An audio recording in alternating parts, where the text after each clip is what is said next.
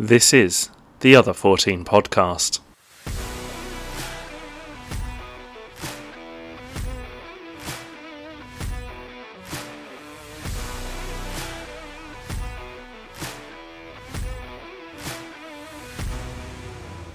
And welcome to episode 3 of the Other 14 podcast for the 2022-23 Premier League season. And after game week 2, we have Brentford in the top 4, fighting for Champions League football. It's all buzzing down at the Community Stadium. We talk this shocking result and all others in this week's episode. As always, we're joined by Tom. Hello. Hello, Tom. And we've had another fantastic week of Premier League football featuring the Other 14. It really has backed up what was an explosive week 1. We've obviously got the fantastic result from Brentford and many others to talk about. How did you think this week went? Yeah, thanks for having me on again, Reese. I thought game week was really good. A lot of quality on show from all of the other 14. Obviously, we had the incredible results at the Community Stadium in Brentford. And as I said, really fantastic signs going into the new campaign that this is going to be another one for the ages. Yeah, absolutely. We've had teams back up their game week 1 performances with solid game week 2 performances, with Brighton, Leeds and Newcastle joining Brentford on being unbeaten. Can we have another Invincibles from maybe the Other 14? We can only live in hope, Reese. Oh, and I should mention at this point, Fulham are also undefeated. However, they are currently sitting at a tidy 12th in mid-table with just the 2 points. I mean, Arsenal drew a lot of games that year, so you know what? Why not?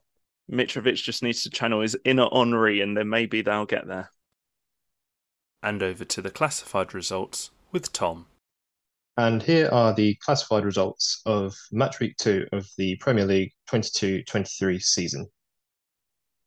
Aston Villa 2, Everton 1. 4, Leicester City 2. Brighton Hove Albion 0, Newcastle United 0. 4, AFC Bournemouth 0. Southampton 2, Leeds United 2. Wolverhampton Wanderers 0, Fulham 0. Brentford 4, 0. Nottingham Forest 1, West Ham United 0. 1, Crystal Palace 1. So let's get straight into it. We've mentioned them a couple of times already. Brentford on the evening kickoff on Saturday. Man U were visiting. Man U not looking strong after their poor performance against Brighton. And wow, once again, they looked poor. And another outstanding effort from the Other 14 to really humble them. Yeah, I think United were very much rushing out of London after that performance. What can you say about Brentford apart from amazing? Yeah, I think there's been a lot of talk about how poor United have been, and there's some truth in that. But I don't think Brentford have got enough praise for what they were doing. Their press was unbelievable. The energy constant throughout the whole game. And to be 4-0 up inside 35 minutes, I bet a lot of the fans there were pinching themselves thinking it wasn't real and they were still Oh, dreaming. absolutely. And I think this is what Thomas Frank highlighted in his post-match comments was basically trying to say that he hopes people recognise what Brentford have done as opposed to what United didn't or lacked. And you know what? We will credit the Other 14 because here at the Other 14 podcast, that's what we're all about. Brentford, hats off to you, Thomas Frank. We love you. And I really think the epitome of the press was highlighted by the performance from Jensen. He really dominated Eriksen in that role, particularly for the second goal. The way he pressed and got right on his shoulder, it was a poor ball into Eriksen. He couldn't do much, but Jensen showed in there everything that Brentford aren't missing by Eriksen going to United. No, absolutely not. And I think it basically epitomised what we can expect really from this Brentford side. You know, high energy at the community stadium again, really lively, busy, hardworking, you know, as a team pressing together. Jensen just anticipating that mistake from Eriksen and latched onto it. And I think as a team, the way they worked together as a machine was so spot on. The way they were pressing, they all knew the signal when to push and they all pushed at the same time. It wasn't like they gave Manu an easy out at any point, and it was fantastic to see. And also them all being on that kind of synergistic level of knowing exactly where everyone's going to be at every point. And I think that was highlighted in the fourth goal, the counter attack. They won it in their own penalty area pretty much. And then immediately a long ball was played down the left-hand side into the channel where Tony was already on his bike, played a simple ball across, and Mbeumo there was streets ahead of Luke Shaw and put it past a struggling De Gea. Yeah, and that's exactly it. Really strong performance. That first time, I think it was the first time ball from Tony after the Yeah, long ball and it played it was. straight into Mbeumo. Just that link up play was outstanding. And, we looked at that last game week with how Brighton set up at Old Trafford. And as a collective of the other 14, that's how sometimes you can sort of be criticised a little bit as another 14 team about how you play. If you want to play in the right manner, play your own style, you can sometimes come a little bit unstuck. But the way Brighton showed and the way Brentford has showed in these first two game weeks shows exactly. I know it has been against United and it has been a struggling side, but that is the blueprint really of how a team can express themselves. Absolutely. And I know in the past teams have often been fearful of playing United, and to an extent, they're not anymore. And it could be said for against any of the big six. Teams don't need to be scared of them. They don't need to sit off all the time and just try and absorb the pressure. Admittedly, Brighton did that at the right times. They absorbed the pressure from the United and then hit them. But Brentford showed how just be on the front foot, pressure, pressure, pressure. And they could see how United's trying this, well, many times trying to play it out from the back. De Gea passing it short to Maguire. And then they quickly ran out of ideas, and Brentford capitalised on that magnificently by being right on their shoulder every time and forcing a change of possession. And it paid off for them massively. And I think it's probably one of the best. Well, it's very early on to say, but it's a fantastic pressing performance. And I think we'll be hard pushed to see one as good as that this season. Yeah, completely agree. And, it shows as a team how well drilled you can be as a unit. Thomas Frank, huge props, but you've got to be sensible about it. And I think Brentford really showed that they did. Obviously, it's not going to come off every week, but to go down in history as to put in one of those sort of sensational performances, that's going to be a performance that Brentford fans are going to be delightful and sort of dreaming about for years to come, saying, if you were there, I was there when, Brentford scored 4 in 35 minutes against Manchester United. That is exactly what we want to see. You've got to be sensible about it, but it's sensational when it comes off. It's not going to come off every week, but when it does, bliss.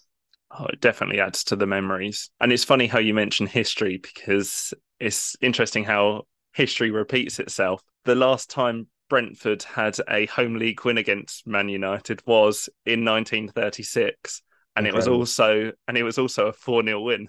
I love it. I love it. Admittedly, there've been many divisions between each other for many years, but now Brentford are up there. Maybe every year they'll be backing for a 4-0 win because they've Yeah, got history now. exactly. That's the ride of being one of these sort of understudies or underdogs in the Premier League. You live for these sort of moments, and that's exactly what Brentford got on Saturday. So fair play to them. Exactly. And I think we are realistic in that the other 14 clubs, we're not going to be challenging for titles all the time. Like Leicester was an absolute fluke in 15-16, brilliant fluke, but it was still, there was an alignment of the stars and some sort of divine intervention. And then very rarely are the domestic cups ever won by a team outside the big six. Once again, Leicester did that just a couple of years ago in the FA Cup. But I think you're exactly right in that it's then these victories that produce the memories, and that's what creates fans. Because if that's one of your first games you go to, if you're a new season ticket holder, your first time at the community stadium this year, and you've gone and watched that, it very rarely gets better as a fan. But No, well, realistically, and I hope it does happen, but realistically, Brentford aren't going to go and win a trophy this season. But they will always now have that time they turned over at Manchester United, the biggest team in world football, as they like to say, and with the star that is the Ronaldo, supposedly the greatest of all time, and he barely had a sniff himself, and it just goes to very show stroppy performance. a very stroppy performance. And I think that really highlights the difference in the teams, in that Ronaldo comes in and he's very much trying to take the game himself on, and he's very much focused on his own performance rather than as the collective. And Brentford are the complete opposite to that, or were the complete opposite to that on Saturday. And they signed Damsgaard this week, who was Eriksen's successor in the Denmark team. He didn't even he wasn't even on the pitch. He wasn't even brought on. He wasn't even used. So I think that goes to show how Thomas Frank trusts his men. He trusts that they know the system. He trusts that they will fight for each other. And then you really do have to earn your place in the team. And hopefully Damsgaard will get an opportunity soon. He's a quality player. But at this point, Brentford don't need to make any changes to their starting 11 because it's clearly a winning formula. No, absolutely not. 4 points from six. They drew that game against Leicester in match week 1, and then obviously turned over United in the second match week. You can't really ask for a better start than that. No. In our previous show, I think we mentioned that they might get one result, so there's that to go there. Like I said, they're not always going to get those sort of performances week in, week out. It's not always going to come off. You're going to come across teams that are a little bit more up to scratch with how to play against a fast press. But if Brentford, we've talked about second season syndrome with Brentford from the outset, it doesn't seem like that's going to be affecting them whatsoever. And if Thomas Frank can keep that sort of group together as a chemistry, as a whole bond, as a synergy, as you've mentioned, then Brentford are looking for a pretty good season. And you're right. We did mention would second season syndrome creep in at all, but 4 points from 2 games, they definitely look like at this point they'll be fighting for mid-table. And if they keep up these performances, they absolutely will be at a minimum.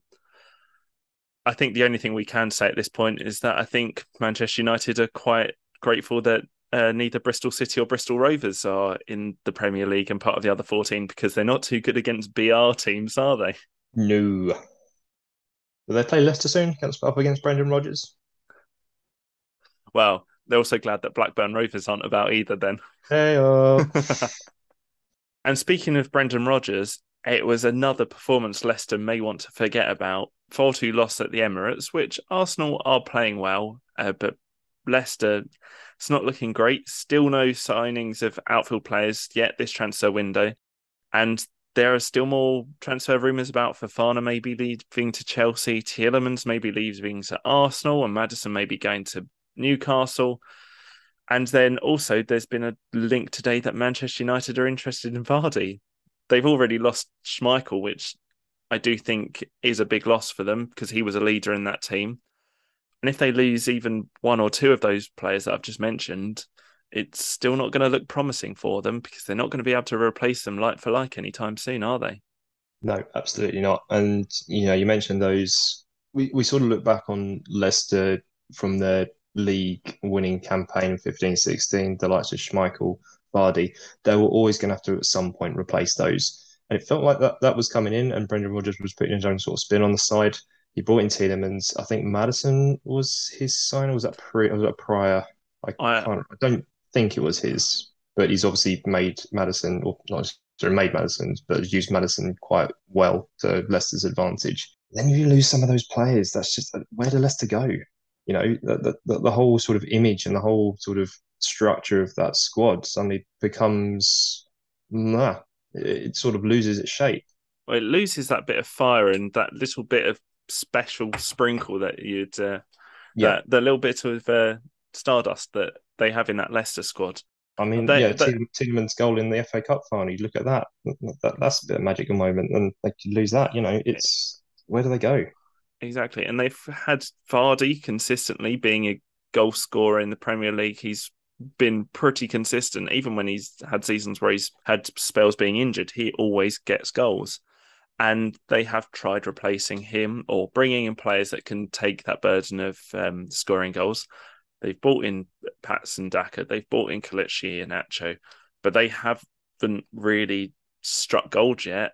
And as you say, Tielemans, we thought, oh, what a perfect replacement for in the middle of the park. Different style, but they had Kante. They then bought in Tielemans, and he's been absolutely fantastic for them. And then Maddison adopting that creative role that they had previously in their midfield and going forwards, kind of not quite a Mahrez role, but that kind of brings that kind of flair play and that creativity. And then Fofana, if they lose him at the back, their centre back options are looking pretty poor. And against Arsenal, the performance Fofana put in definitely screamed look at me, I'm a good footballer. His starting weaving run that he made, ending up in a goal scoring opportunity, is really quite a dreary outlook for Leicester if they don't do something quickly. No, absolutely right. And we looked also at Danny Ward coming in as well, between the sticks, replacing Schmeichel. Ex-Liverpool player, I know him quite well. He looked assured when he was making starts for Liverpool. On the odd occasion that he did, he got a move. I think it was to Huddersfield in their penalty shootout victory in the playoff final. He made some key saves, obviously, in the penalty shootout there. Became a hero for them. Got a move to Leicester. Is consistently in the Wales side. But you don't want to be making a mistake like he did at the weekend. That is just not going to help his case whatsoever to try and be sort of instrumental in between the posts.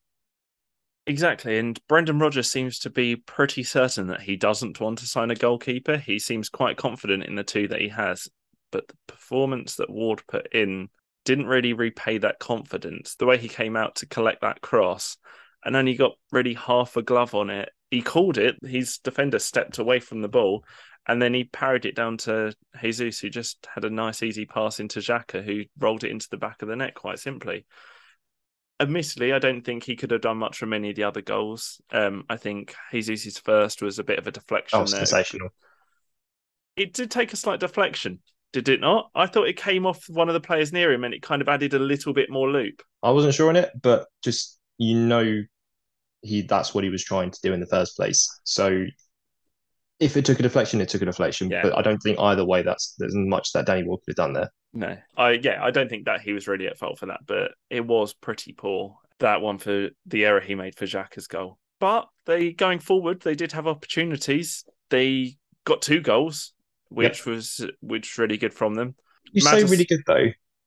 You've got a bit of a comical own goal from the Arsenal centre back. It was kind of well worked through the middle, and then Madison's goal. Ramsdale should be doing so much better with that. So it's not by cutting Arsenal apart, but a little bit of fortune is in there. So they're not up to full speed yet in terms of their forward and attacking play, but there are signs that it's getting there. no, but I think there's maybe some reason to be positive because ultimately it doesn't matter how the goals go in if they go in. And Arsenal are being tipped to be that team that gets that third space behind City and Liverpool to go away and score two goals. I still think is a good effort for them, and I think that maybe does give Leicester fans a little bit of hope that maybe against another team they might have been able to score more. Admittedly, at the back it's not looking good, but going forward, there's not reasons to be completely sad. Oh no, no. I mean, don't get me wrong. Yeah, still, I'm not saying that Leicester didn't deserve their goals because they obviously found a way to get back into the game. What Leicester fans will be most disappointed with is the fact that their side just kept shooting themselves in the foot. They were 2-0 down.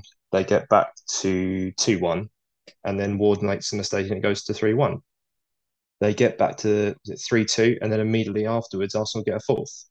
So, you're getting back into the game and you're most susceptible, football cliche time, you're most susceptible to conceding a goal after you've just scored. And Leicester showed that. So that is, footballing 101 there. I think you're right. I was maybe just trying to be a bit positive for Leicester fans because I don't think there's much reason to be positive at the moment. I'm not calling for his head at all, because I think he's done a fantastic job there, and quite clearly the resources haven't been provided as investment into that squad. But does Brendan Rodgers have reason to be worried slightly, and do Leicester fans have reason to be worried as well? I think it really depends on what, as a Leicester fan, you're expecting from this season. Obviously, they didn't have the greatest of campaigns last year. They are, I, if you're a Leicester fan who's listening to the pod at the moment, please, by all means, get in contact with us. But from the outside looking in, they've obviously got this new renovation of the King Power coming along. Is that affecting some business into the transfer market? Are the owners looking for a season where they're more stable in the Premier League and then sort of build a new squad and then maintain that the years after? Or, if it is not the case, then what is going on? I really don't get it. I don't get where Leicester are going. No, and yeah, I completely get that. Are there other business decisions that are affecting their squad? I think that's the case. And then, yeah, I think the question is there, what is a Leicester fan's expectations for the season? And as you say, by all means, do let us know what your expectations are for the season, any Leicester fans. Because from my point of view, there have been some very good seasons for Leicester, winning the league. And from that, they've been up and around there. They've been pretty much up in there most of the time, fighting for a European place. Last season, they just missed out on that, but still a good season considering the amount of injuries they had. Pretty much their star centre back Fofana was out for most of the season, Yeah. if not all of it. Their right back Pereira was out for most of it as well. I'd be intrigued to know what their expectations are, because for me, I'd like to think that they would at least be having a team that would be competitive enough to match last year's performance, barring any injuries or significant injuries. So staying kind of in that top 10, because I think we say 1 to 6 probably normally taken, Yeah. although we hope that's not the case. Yeah, But then absolutely. it's that 7, 8, 9, 10 position where I think Leicester fans probably should be aiming, because they do have quality that can get them there. But I do think they need additions to definitely get there, because I think there are a lot of teams. I think there are fewer bad teams in the league this season compared to last. And I don't think that top 10 position is guaranteed for them. And I don't think there's any birthright there of going, we were Premier League champions. We have finished up here previously.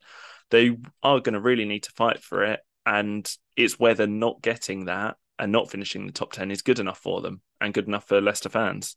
Maybe I was being a little bit harsh in terms of Leicester's injury history over the past sort of couple of seasons. They have been inundated with a lot of injuries that has really affected the performance of the squads. Vardy has not always been available when needed.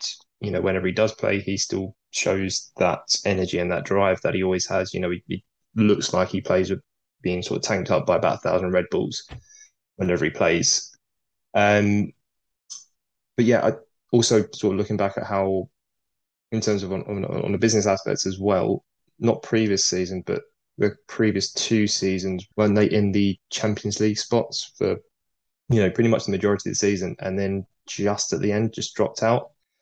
That must affect a lot in terms of what the owners were looking financially planning, because that Champions League money is huge for a club like Leicester.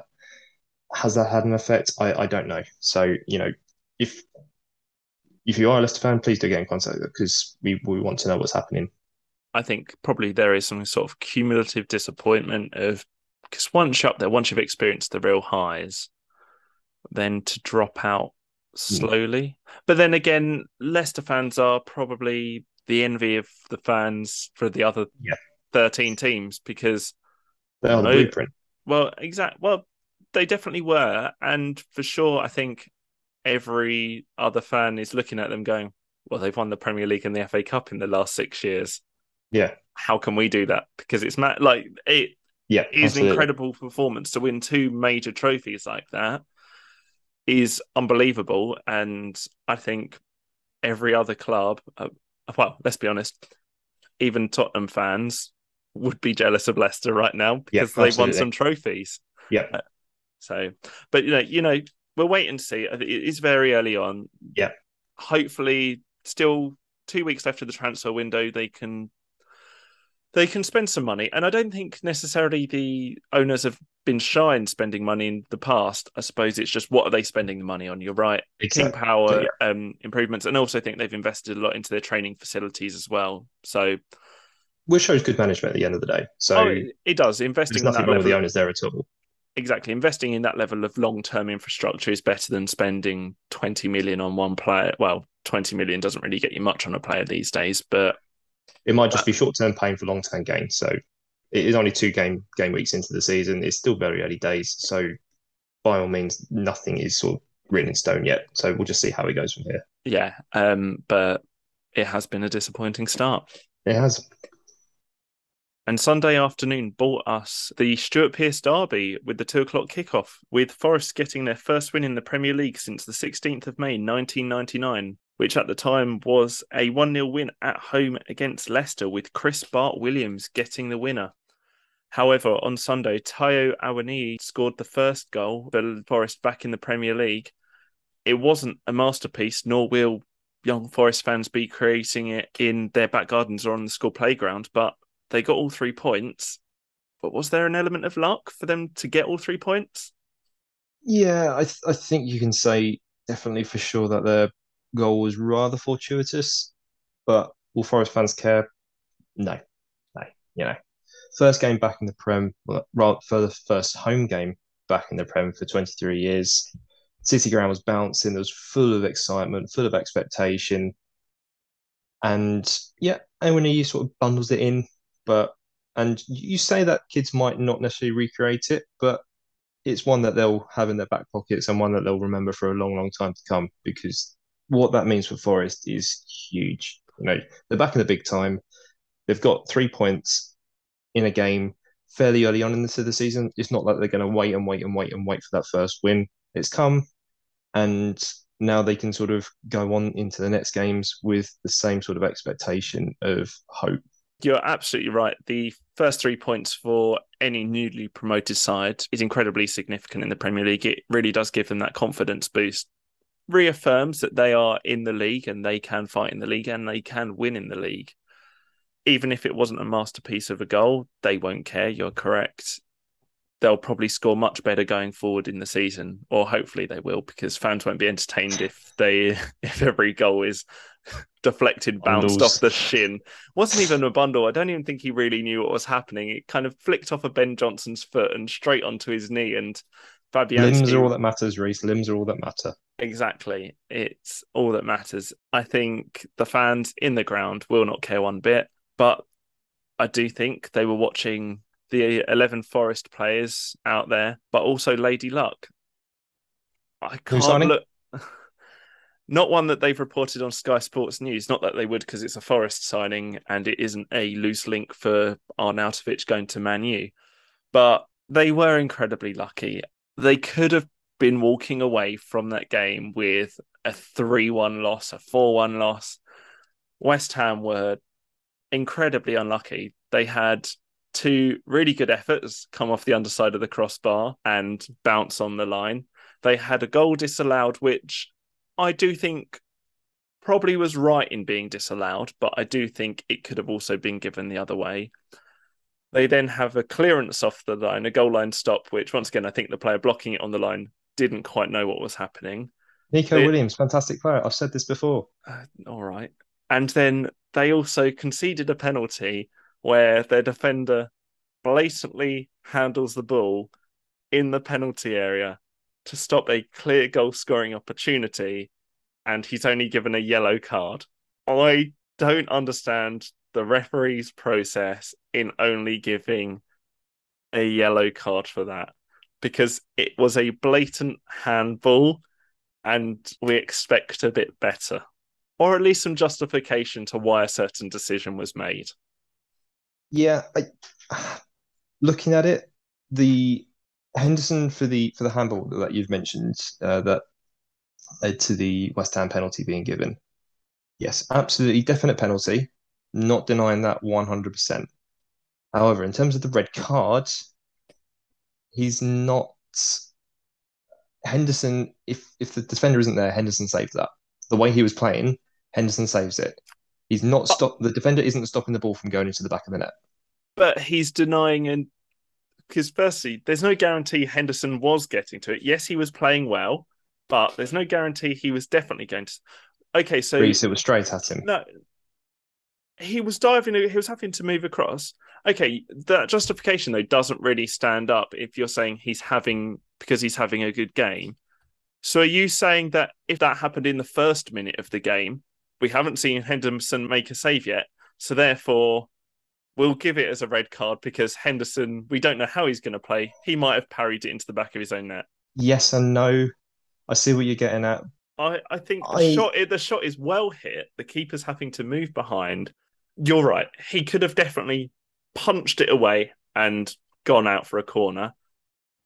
But also, it might because have spun off his hands and gone into the back of the net. it was Suchek's header, wasn't it? No, it was a shot. It wasn't a header. It was a he Right. actually kicked it. Like it, the ball had pace on it, and I don't know. I do get His arm definitely makes a move down towards the ball. I'll give you that. that is But that is incredibly blatant. Yes, that's a blatant handball. I don't think it can be classified as denying a clear goal scoring opportunity. But when a player's through one on one with a keeper and they're brought down by a player, that's called a could Yeah. that's denying an obvious goal scorer. Like, don't get me wrong, I think Henderson probably would have made the save. I just don't know where the consistent implementation of the rules is, in that I don't know of a rule where it goes, oh well, the keeper might have got to the shot, so we're not going to give it. The same way as if Souček's shot was going wide, do you then not give the red card? Do you only give a yellow because you're going, oh well, the shot's going wide? I think the crime is the player blatantly moved his hand towards the ball, thinking the ball was going in the back of the net, and he stopped it with a part of his body that he shouldn't. So I don't really get the logic behind it. But then fundamentally, it doesn't matter as much because Rice then produced an absolutely dreadful penalty and pretty much passed it straight to Henderson. But still, playing against 10 men for that final period of the time would have made a significant difference for Forest and West Ham in that game. And for me, I just think, once again, it is very lucky for Forest to get the 3 points, but not taking away. They did play well, but I just don't know how all the luck went in their favour that game. So you know how I love Ref Watch. You do love Ref Watch with Dermot Gallagher. I've heard he's a big fan of the podcast, and we're dying to get you on, Dermot. Please, Do hit Dermot. us up. The other 14pod at gmail.com. So do you want to know what Dermot says? What did Dermot say? So we're talking about, obviously, again, the incident. Scott McKenna booked for handball to give West Ham a penalty. Could have been given a red card. VAR does really well. It is not the denial of a goal. This is what Dermot says directly. This is what VAR is all about. The ref doesn't see it, but he clearly handballs it. The goalkeeper is also diving for the ball. So as the goalkeeper is diving behind, it's not necessarily the denial of a goal scoring opportunity. He thinks it's the perfect scenario of what VAR is there for.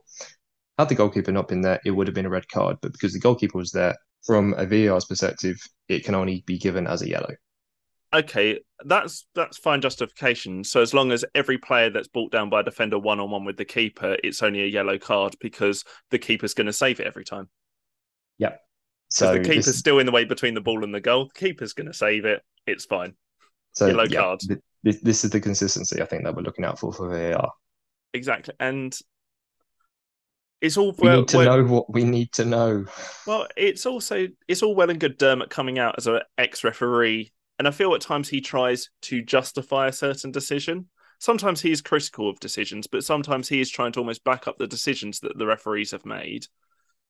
It would just be good, and I know this isn't the first case of it, and it won't be the last case, but of refs needing to justify their decision. And that's why I think, like with cricket, you have the off-field umpires mic'd up. Same with rugby, you have them mic'd up, and they talk about the decision through the decision, because for any West Ham fan watching that, they will be going, well, it should have been a red card, and West Ham should have been playing for over 15 minutes against 10 men, Yeah. and you would have thought the result would be different after that. Yeah, I get the frustration, and it also you raise a really good point about hearing referees' decision-making process and having that, or hearing that communication as a fan, not necessarily on TV, but if you're also at the ground as well, hearing that communication between Stockley Park and the VAR about what decision-making process is going into looking into incidents. Why is it that we have cricket, rugby, a whole host of American sports that are able to do this? Yet football, one of the big, if not the biggest sport in the world, doesn't have this. And it just causes upset fans who then lose even more confidence in refereeing decisions. Uncertainty and unhappiness breeds more uncertainty. And as soon as you start having people being unhappy with referees' decisions, then they're going to just.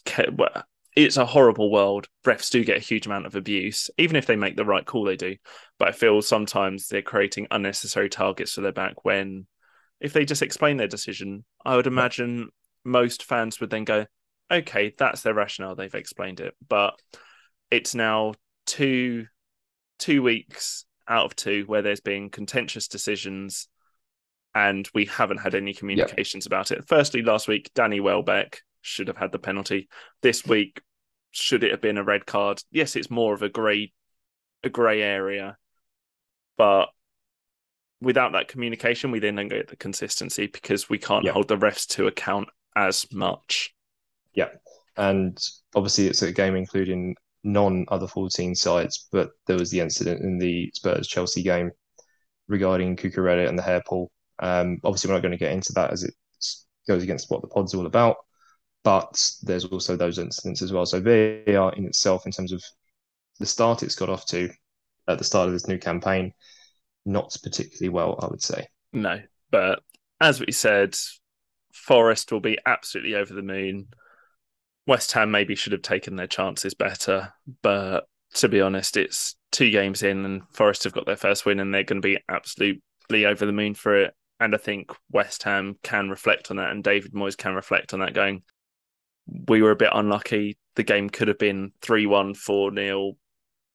It could have been a lot different. So I don't think he has that much reason to be unhappy with the performance the team put out, just possibly disappointed with the result. Yep, absolutely. You've mentioned, obviously, Forest. It's been a chaotic start to the season, obviously, with the new signings that are coming in sort of left, right, and centre that still keep coming in. I was going to They say, still don't have a sorry. still don't have a shirt sponsor at this point Yes. of the season. Also, later on into the pod, I'm going to go into the story of Taiwo Anyonyi about his sort of up and comings and a little bit there on Stats Corner. But then conversely, you've mentioned West Ham. It has been a tricky start for you. You know, it wasn't necessarily going to be the easiest game at City Ground because it's always going to be a bouncing place. Those fans are right behind the team and they acted a bit like the 12th member of the team. It was going to be a tricky game and it turned out to be just that. You've gone into the season with nil points from 2 games, but like you said, I think now your season probably starts. I think I called it in our first episode where I said that West Ham could face 3 games and 0 points from all 3 because up next they have Brighton at the London Stadium, which is very much their bogey team. And I don't think many West Ham fans will be counting the points yet because Brighton are a very good team and West Ham just don't seem to turn up against them. So this was probably the one game of the 3 that you go, they're most likely to get points, and they were unlucky. I would say they're unlucky too. The Saints were going into Saturday's game against Leeds on the back of a bit of a humbling defeat in game week 1.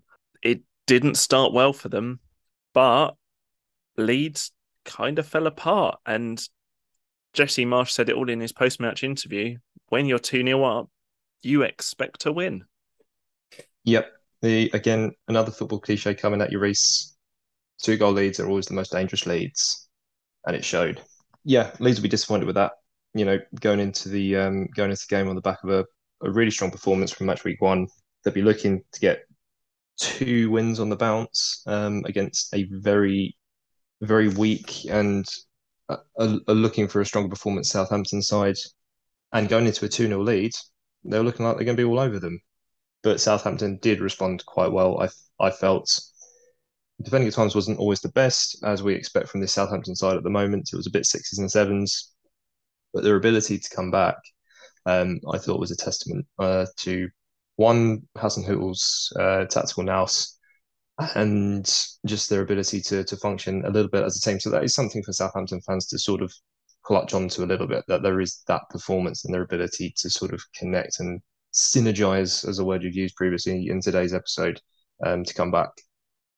Yeah, I think it says a lot about the character of a team to be 2-0 down and come back. But it also says a lot about the character of a team when you're 2-0 up and you do draw a game the way Leeds did. It will feel like a loss to them. I think going into the game, you'd say to Leeds, would you take 1 point? I think they would have perhaps been hesitant to because of the way Southampton have been playing recently, and particularly at the end of last season, and the fact they've not made additions. 1 point might have been the bare minimum Leeds fans would have expected, and 2-0 up, everything was going to their game plan.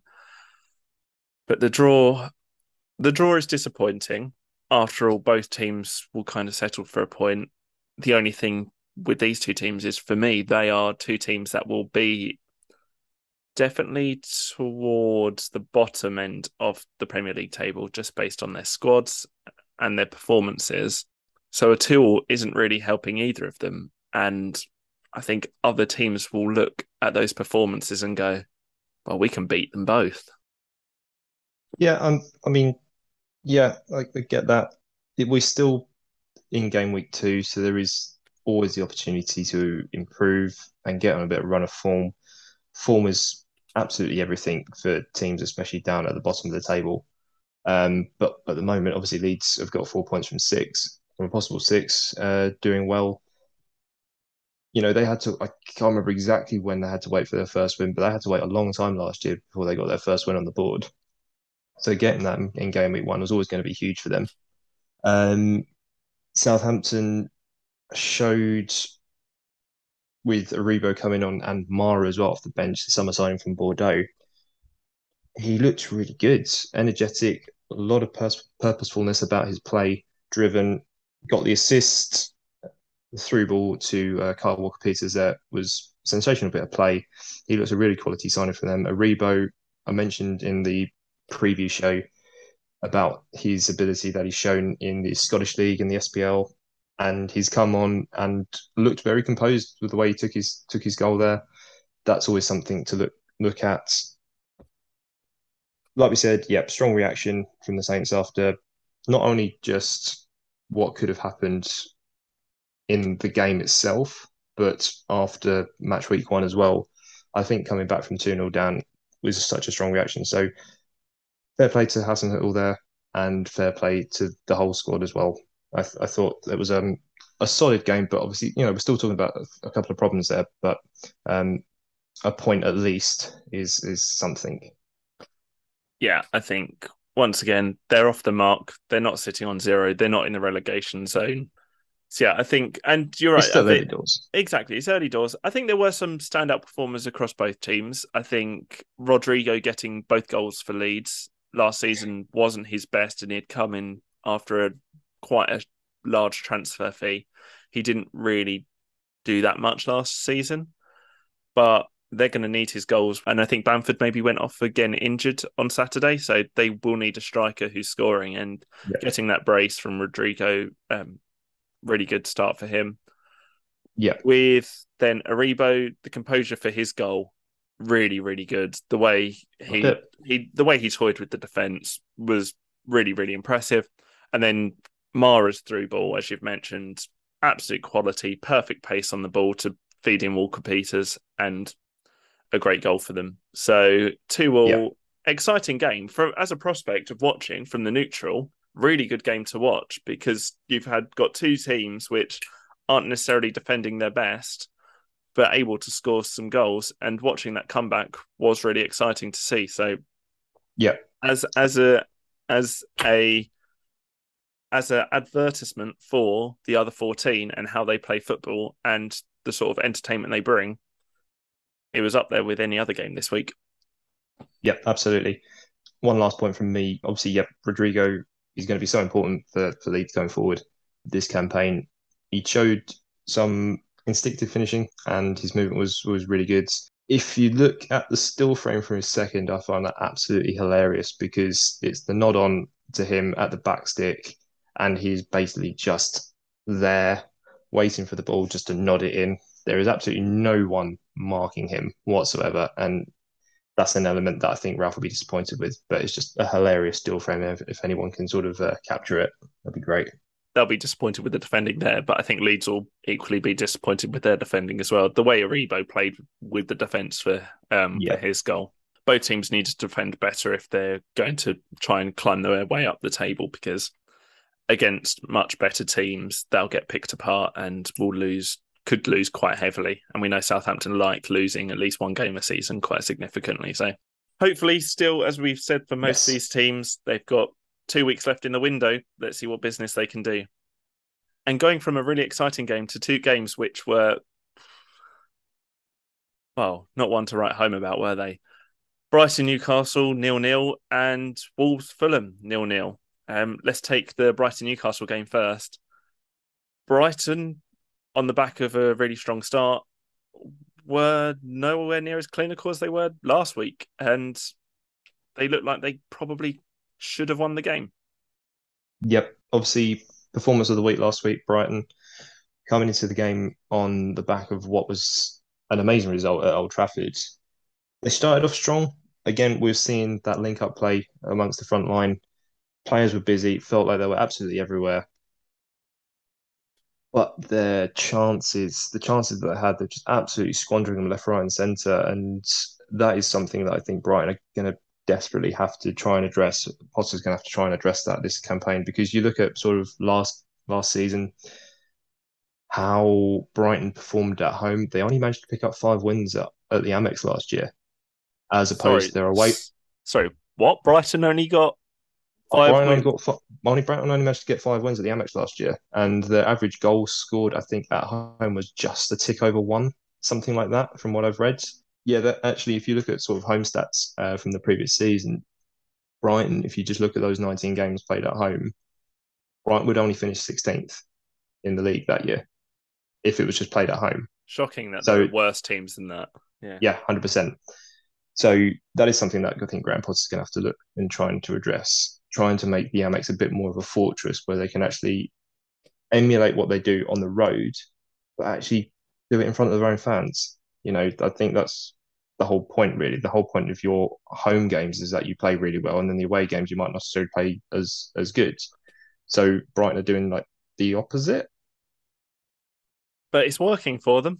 Yep. There's no denying that they did play. They considering where they finished in the league last season, considering they are so poor at home or were so poor at home.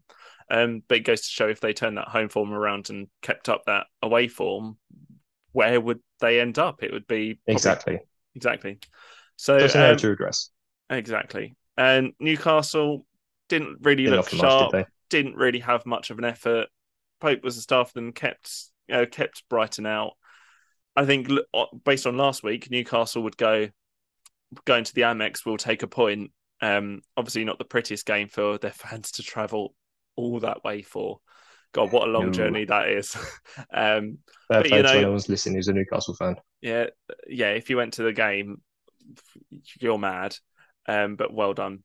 Pope, though, as you say, good. We said about him. It's a good signing. He kept a clean sheet. He was the one that earned the point for them, and also Trippier with a good clearance off the line as well, Yeah. which was really impressive.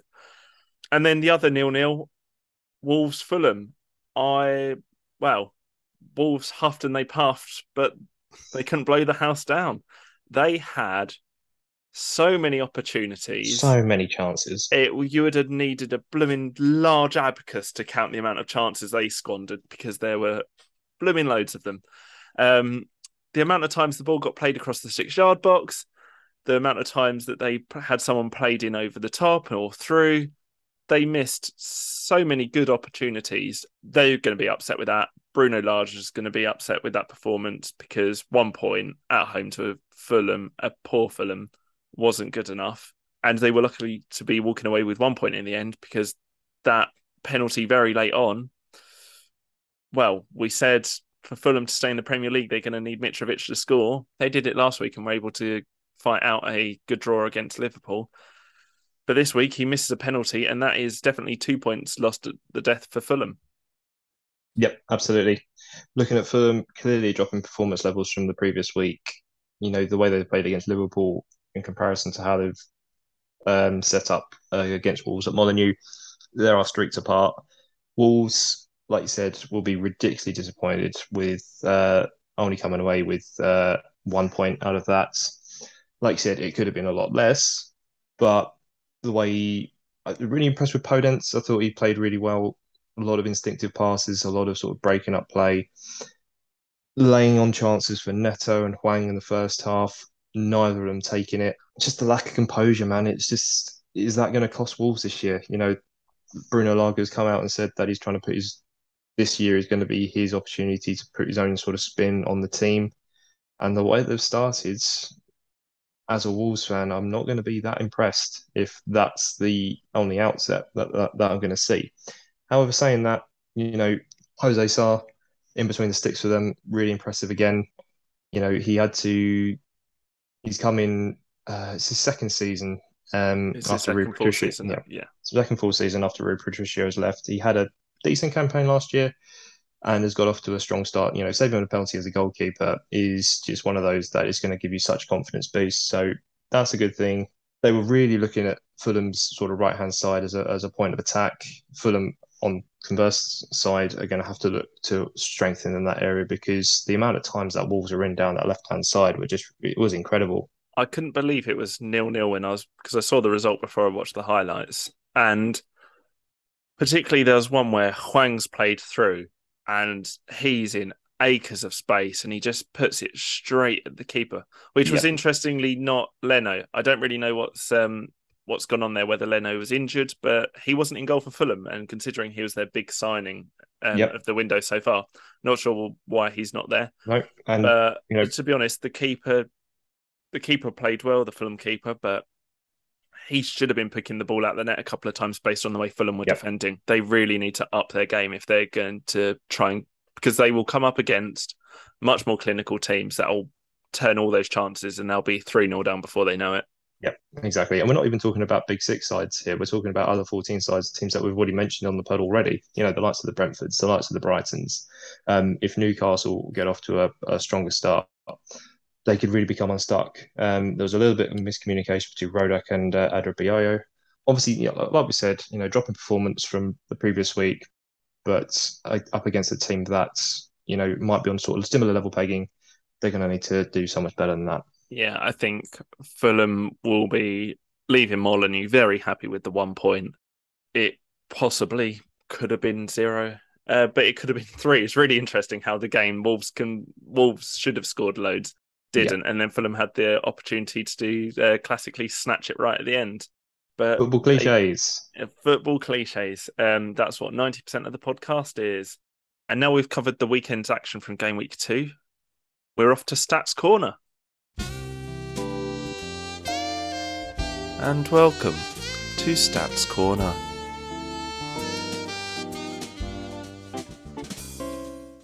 So stats gone for this week.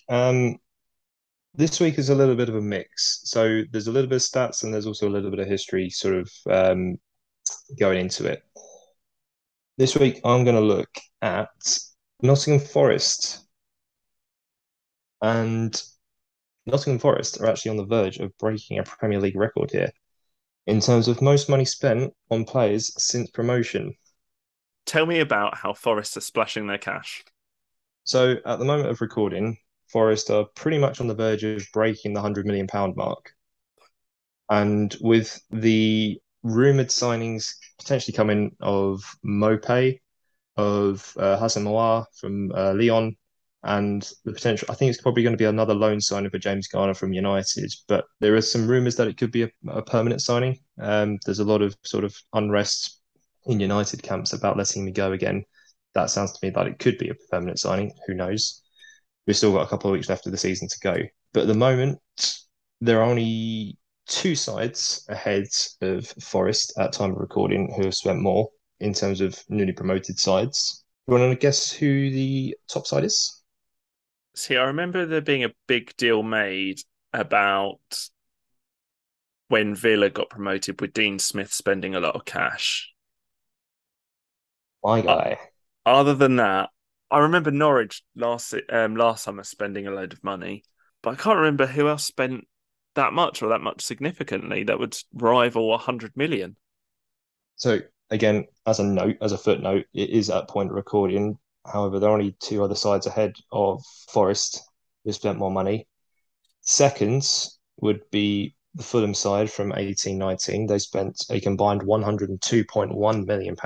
Yes, I remember that because then I think like a week to go, they needed a whole new back four and spent a boatload of money. Hang on, was that the window where they signed Andre Schürrle?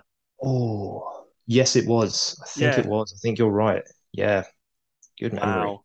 Yeah, I remember that Yeah, now. Schürrle was in the Chelsea side, what, like 2013, 14, 15, around that sort of time. Then he And went then he went off back to to Germany, he went off to Germany for a bit, and I think that then came was back. one of And their I think, yeah, is their like trademark or like their big headline signing was Andre Schürrle, World Cup winner, yep. and yeah, well, it didn't really work out for them, did it? Although I And remember him scoring one wonderful goal. He just scored a massively wonderful. I can't remember who it was against, but I do remember that it was an exciting, and I did get excited by it. And knowledge that man, Aston Villa. I'm trying to remember who they actually signed in that window because I can't even remember who Villa bought in that window other than Martinez. So they spent 134.1 million pounds that summer. Um, they bought in the likes of, or rather, they made. They had some loanees from the previous season, so they made permanent signings of Tyrone Mings and Anwar El Ghazi. Okay. Then the more significant outlay of cash went to the likes of Wesley, Douglas Luiz, and Matt Targett. So those are the two ahead of Forest. But like we said, Forest at time of recording have only just tipped over the £100 million mark, and with the players that they are rumoured to sign in the coming weeks, because at the moment they've brought in 16 new faces have come into the City ground. As far as I have, from the sources that I've looked at, they have brought in 16 new faces. Is that including players returning from loan, or is that just out and out? It could be both. I could take it, but I still, think it's a mixture of both, that but still 16 new that's faces. that's a huge amount. How I do know that their owner loves spending money. Unfortunately, I do think he also likes signing checks for severance packages as well. So that's why Cooper needs to be on his toes. Yeah. So on another case, so as part of Stats Corner, does spending money always mean a successful season for a newly promoted club? And by successful season, we basically mean survival.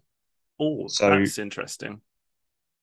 it's actually higher than I was expecting because I expect, when some teams spend that cash, you sort of sometimes get the feeling that they are disrupting the chemistry of the side, especially with bringing in so many new faces that it doesn't necessarily always work.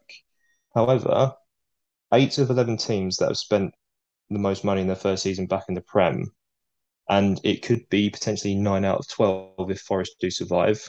But those teams have actually survived in the Prem, and 4 of them are still in the Prem today. Oh wow.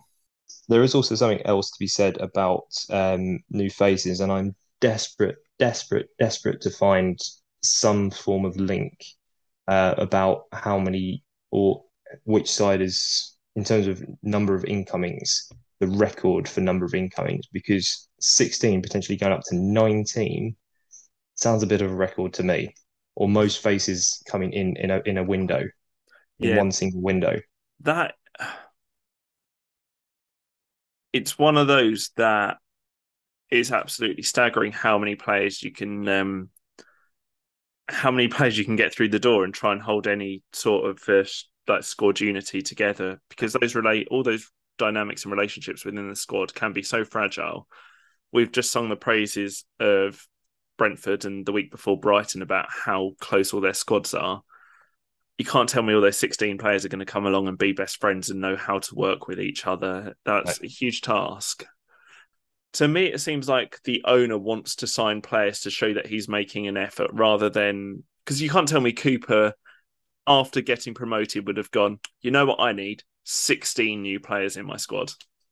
Forest coming up last season, I've sort of touched on it previously, whether or not it might have been a season too early for them. The squad that they had coming up definitely wasn't ready for the Prem, I don't think. So they needed to come out and make some signings.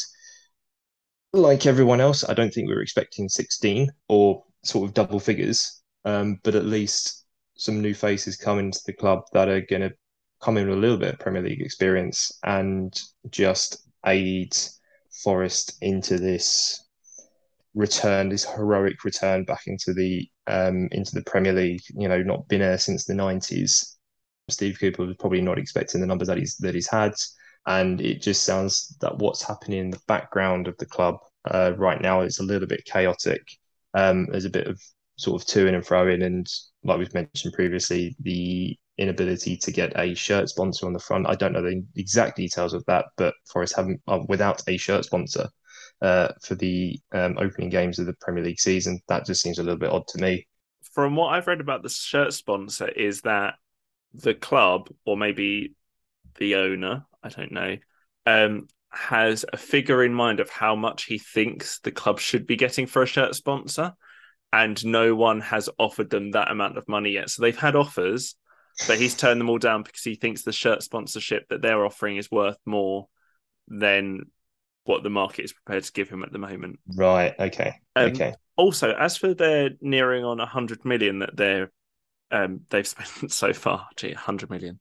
Does that figure include anything like, well, they've signed Jesse Lingard on a free, and it's my understanding that he would have got a large one-off payment to initially join them. Is that included in that? Because then there might be some additional spending that, because they're not club-to-club transfers, might not be recorded in the same way. While you can go, oh, they're spending X amount on Ouari from Lyon, or they've bid 20 million for Malpai, something like 15, 20 million for Malpai. I think 15, 20 million, yes, for the figures that I'm talking So, but then say there's other players if they're getting free agents. But 100 million, that's bonkers. It's an insane amount of money, right? Yeah. But I think there's also a lot to be said because transfer fees have gone up in the last couple of seasons. We've seen the gradual increase of costings for transfers.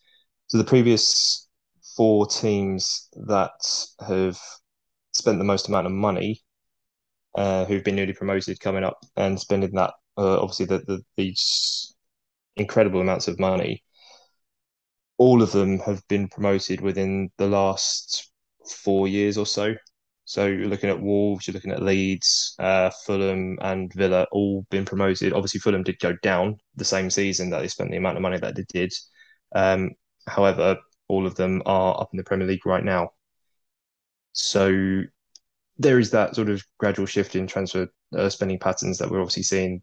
It would be good to see, obviously, how the spending of those teams that spent a lot to stay up compared to then the spend in the rest of the league. Because I think a lot of teams this season, apart from actually Southampton and Leicester, Yeah, there has been a large amount of money spent so far by teams.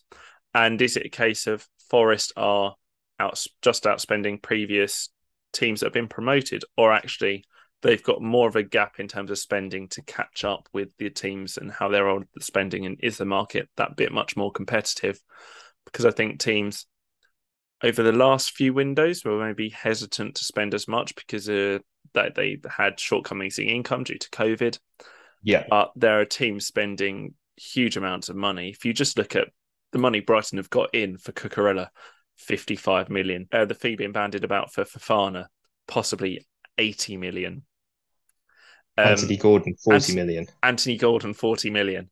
Give Everton 40 million and give him 40 quid for a haircut, please.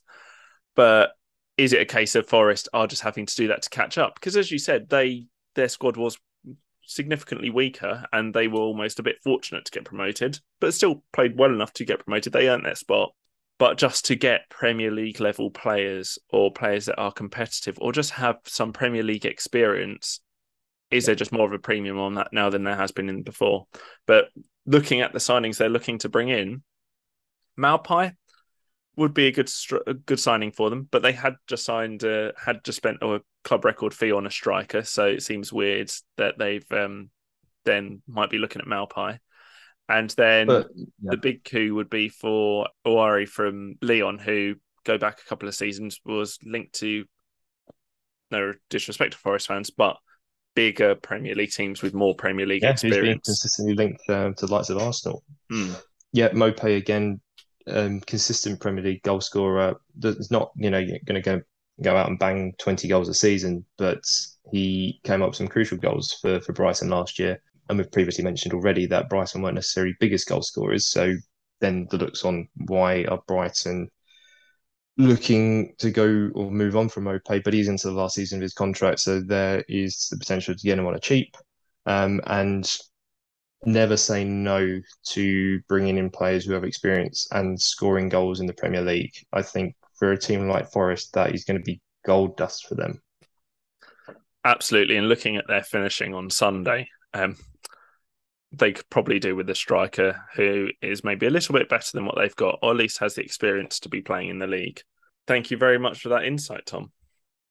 It does lead me nicely onto, obviously, this being the 30th year of the Premier League. it has been 30 years since Teddy Sheringham scored the winner against Liverpool for Forest in the first ever Premier League televised game. However, it wasn't the first ever Premier League goal scored.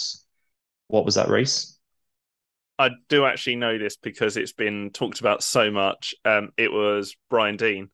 Um, yeah, I was aware of Brian Deane because it is great pub quiz trivia knowledge. Right, pub quiz, good knowledge. Yeah, But absolutely. Sheringham got the first televised Premier League goal. First Wow, televised goal, what a and it legend was to against get it. Liverpool. And how cyclical or how sort of weird this has worked. So Awoniyi has scored, obviously, at the weekend, Forest's first goal back in the Prem for 23 years. An ex-Liverpool player who was signed for Liverpool back in 2015 after performing quite well in the under-20s World Cup for Nigeria, was then sent on loan 7 times during his spell at Liverpool. I don't think he played a single game for the Reds at all. Talent for the Then future. exactly, Klopp absolutely loved him clearly. Then had several spells in Bundesliga, was an instrumental part of the Union Berlin side last year, scoring I think it was 20 goals in 43 appearances. So clearly a good goal getter. And I think it was about one of his only decent loan spells that he had at the time. And obviously that move then made permanent last year, I think it was. So Forest have obviously seen something in him, so I've brought him in. But it's quite humble beginnings from him. If you look into his story, it's actually quite, like I said, quite humbling. He used to, as a child, go to training with boots that he would sew up on his own, arrive at training with all the tools that he needed just in case his boots sort of, I don't know, ripped or broke down or whatnot to actually repair them. So, seeing him from very sort of humble beginnings through the ups and downs of a turbulent start to his career, let's say, with multiple loan moves in and out from one of the big six, and now coming into one of the other 14 teams and scoring their first ever goal back in the Prem for 23 years. That is what we love to see. So can one Awoniyi sort of consistently score for Forest this year? And can he emulate the likes of other African sort of other 14 alumni, the likes of Sadio Mane for Southampton? Can he have that impact at Forest? That's one thing I think. And out from the outside looking in, I'm going to really be excited about looking at for Forest this year. Absolutely. And I suppose when you sign a big transfer record breaking signing for your club like Forest spent on him, the fans have every reason to be excited. Thank you very much for that heartwarming story in Stats Corner. And next up, our goal of the week. Goal of the week. So this week with goal of the week, Tom, please jump in with any shouts that you've. And Bueno. Oh, wow. You did jump in there. Maybe we should look at some other good goals of the week before we go on to Mbeumo, which I think is probably going to be one of the most viewed goals of the week. We've already discussed Aribo's goal, great composure for Southampton to get that first goal back against Leeds. The Mara through ball for Walker Peters against Leeds again for the Saints was really good. And Villa's 2 goals against Everton. I think the first one, Ings took it very well on the turn, left-footed effort, really clean hit, great strike to beat Pickford. And then Buendia's goal, also very good. The way he carried the ball into the final third, and then the finish was really good as well. Really good 1-2 on the edge of the box with Watkins. Really left a lot to be desired from the Everton defence. Interestingly, about Danny Ings' goal is that he has now scored against Everton for 4 different Premier League teams. He scored against them with his stint at Burnley, Liverpool, Southampton, and now Villa. So remarkable that he can score so much against one team. He obviously, when the fixtures are announced at the start of the season, he clearly goes through them with a highlighter and finds Everton and gets ready for just that game. And the other goal from the Villa-Everton game that is worth noting, wasn't a contender for goal of the week, but Luca Digne's own goal is quite remarkable in that he has now scored an own goal for Everton while playing for Villa, and he has also scored an own goal for Villa while playing for Everton at his stint there. So Love it. quite clearly, he's very confused by what team he's actually playing for. Although I'm not sure there's a great deal he could have done about the own goal that he scored at the weekend. But Tom, you said it early on. You jumped in quickly with it. Your goal of the week is? Mine's definitely Embuemo, but I think there are some obviously the special mentions that you've made already, some really sort of class build-up play. Yep, Aribo, obviously we've mentioned Aribo's composure previously, and Mara's through ball to Kyle Walker-Peters, again, some really quality build-up play. But I think from an other full team podcast point of view, the Embuemo goal against United pretty much sums up what this pod is all about. Build up play from the back, one long ball up to Tony, takes it first time, passes it into Embuemo, and Embuemo so calm, so cool, slots it past De Gea as if, he's not suddenly thinking, I'm about to put Brentford 4-0 up against Manchester United after the 35th minute. The community stadium was buzzy and there were limbs everywhere.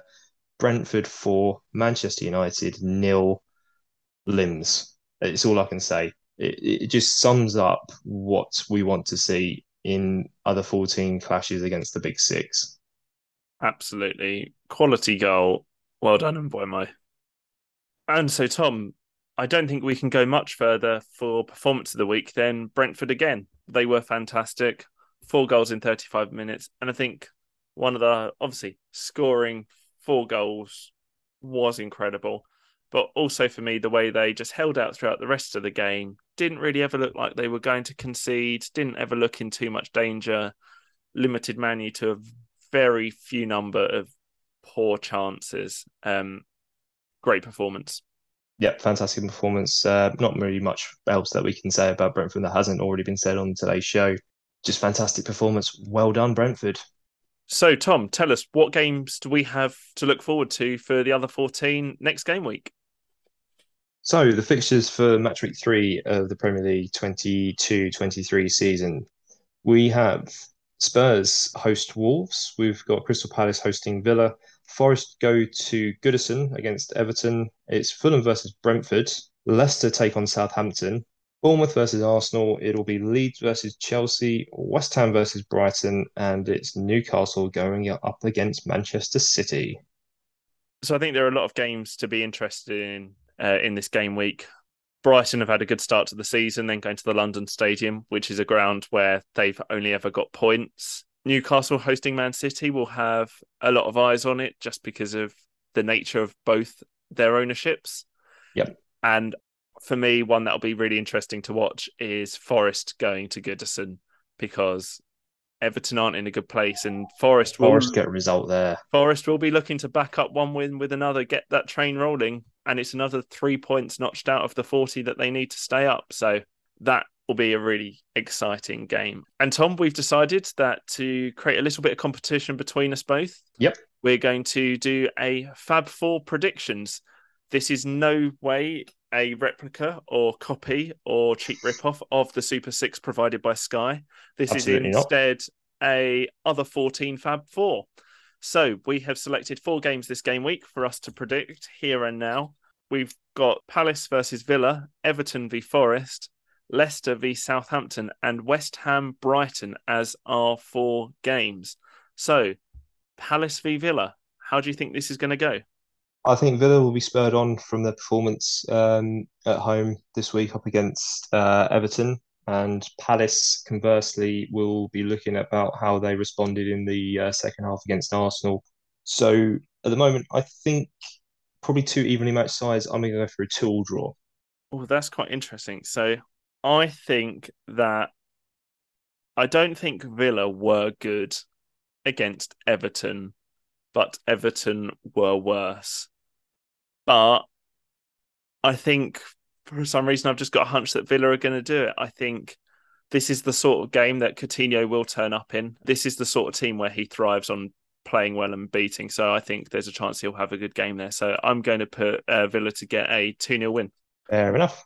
And we've just mentioned them about being not very good, and Forest visiting them. What do you think the score's going to be there when Frank Lampard welcome Steve Cooper and his many, many, many, many transfers?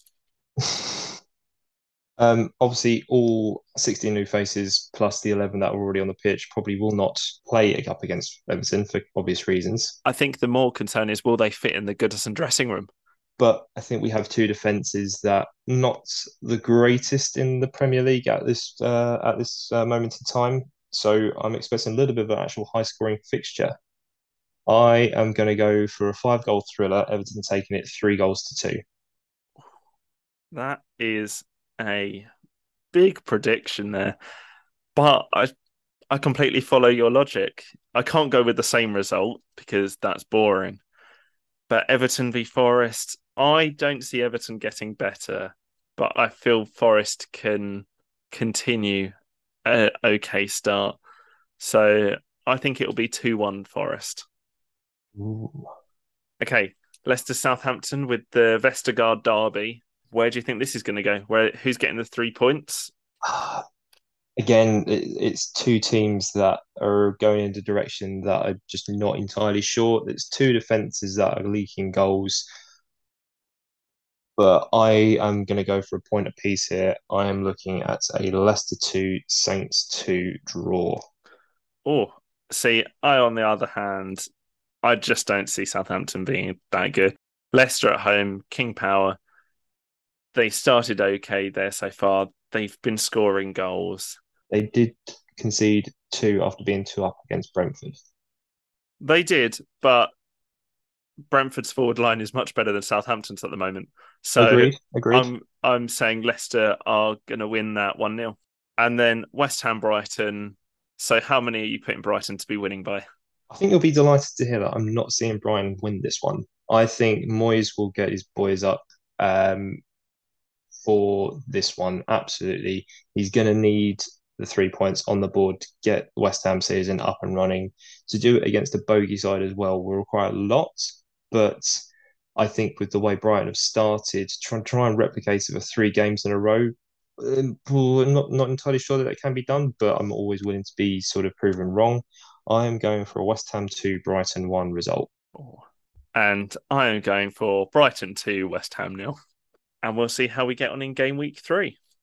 Tom, as you know, we're fairly new to this podcasting thing, but you'll be very impressed to know that we have already established an international audience.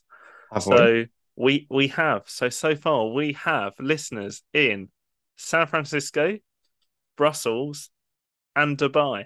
We are reaching all the continents ish.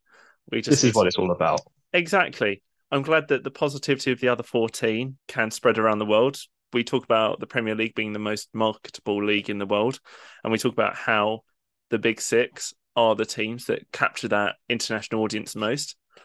I'd like to think that we're creating a bit of positivity for the other 14, a bit of hope, and latching onto that international market for our other 14 teams. And we do also have a question from one of our international listeners that came Get into out. our inbox. We did. So if you would like to submit your own question to the podcast, it is the other14pod at gmail.com. That's the other14pod at gmail.com. So, Tom, I'll let you field this question first. It's from Jackson in Dubai. And he asked, with Manchester United's current poor performances, will we be expanding and rebranding to calling our podcast the Other 15 Pod? No, because the other 14 has such a ring as opposed to the other 15. I think you're right. We're not going to be changing it. And also, I don't feel yet Manchester United fans have felt what it's like to be fully a member of the other 14 and supporting a team that has very little chance of winning anything. Admittedly, they've not won anything too much recently, but also we'll maybe consider it at the end of the season. But looking at the current Premier League table, Manchester United might not even be in the 20 of the Premier League, let alone being able to have a viable application to the other 14. So, Jackson, thank you very much for that question. I'm sure there's some EFL pods out there as well. I'm sure. I believe that the BBC do a really good podcast called the 72 Plus Podcast, which talks all about the Championship and below. So, Jackson, it might be your podcast to go to come the end of the season. But for now, thank you for asking this question. I'm sure we'll be asked it many times this season, given how well our teams are performing against Manchester United, but they are for now considered one of the big six. It's hard to say that with a straight face. And they will not be joining the other 14. So that's it for episode 3 of the Other 14 podcast. We've got a great game week to look forward to in game week 3 coming up. If you want to get in contact with the show, please email us at theother14pod@gmail.com and do tweet us with any messages or questions at Other14podcast. We are now available also on Spotify, Apple, and Google Podcasts, as well as any other good podcast platforms. So if you do enjoy this podcast, please do encourage all your friends and family to listen, and please rate us and leave a review on your podcast platform of choice. So we've had game week 2 of the Premier League, 36 more to go. Tom, thank you for joining me on the Other 14 podcast. Thank you for having me, Reese. Always a pleasure.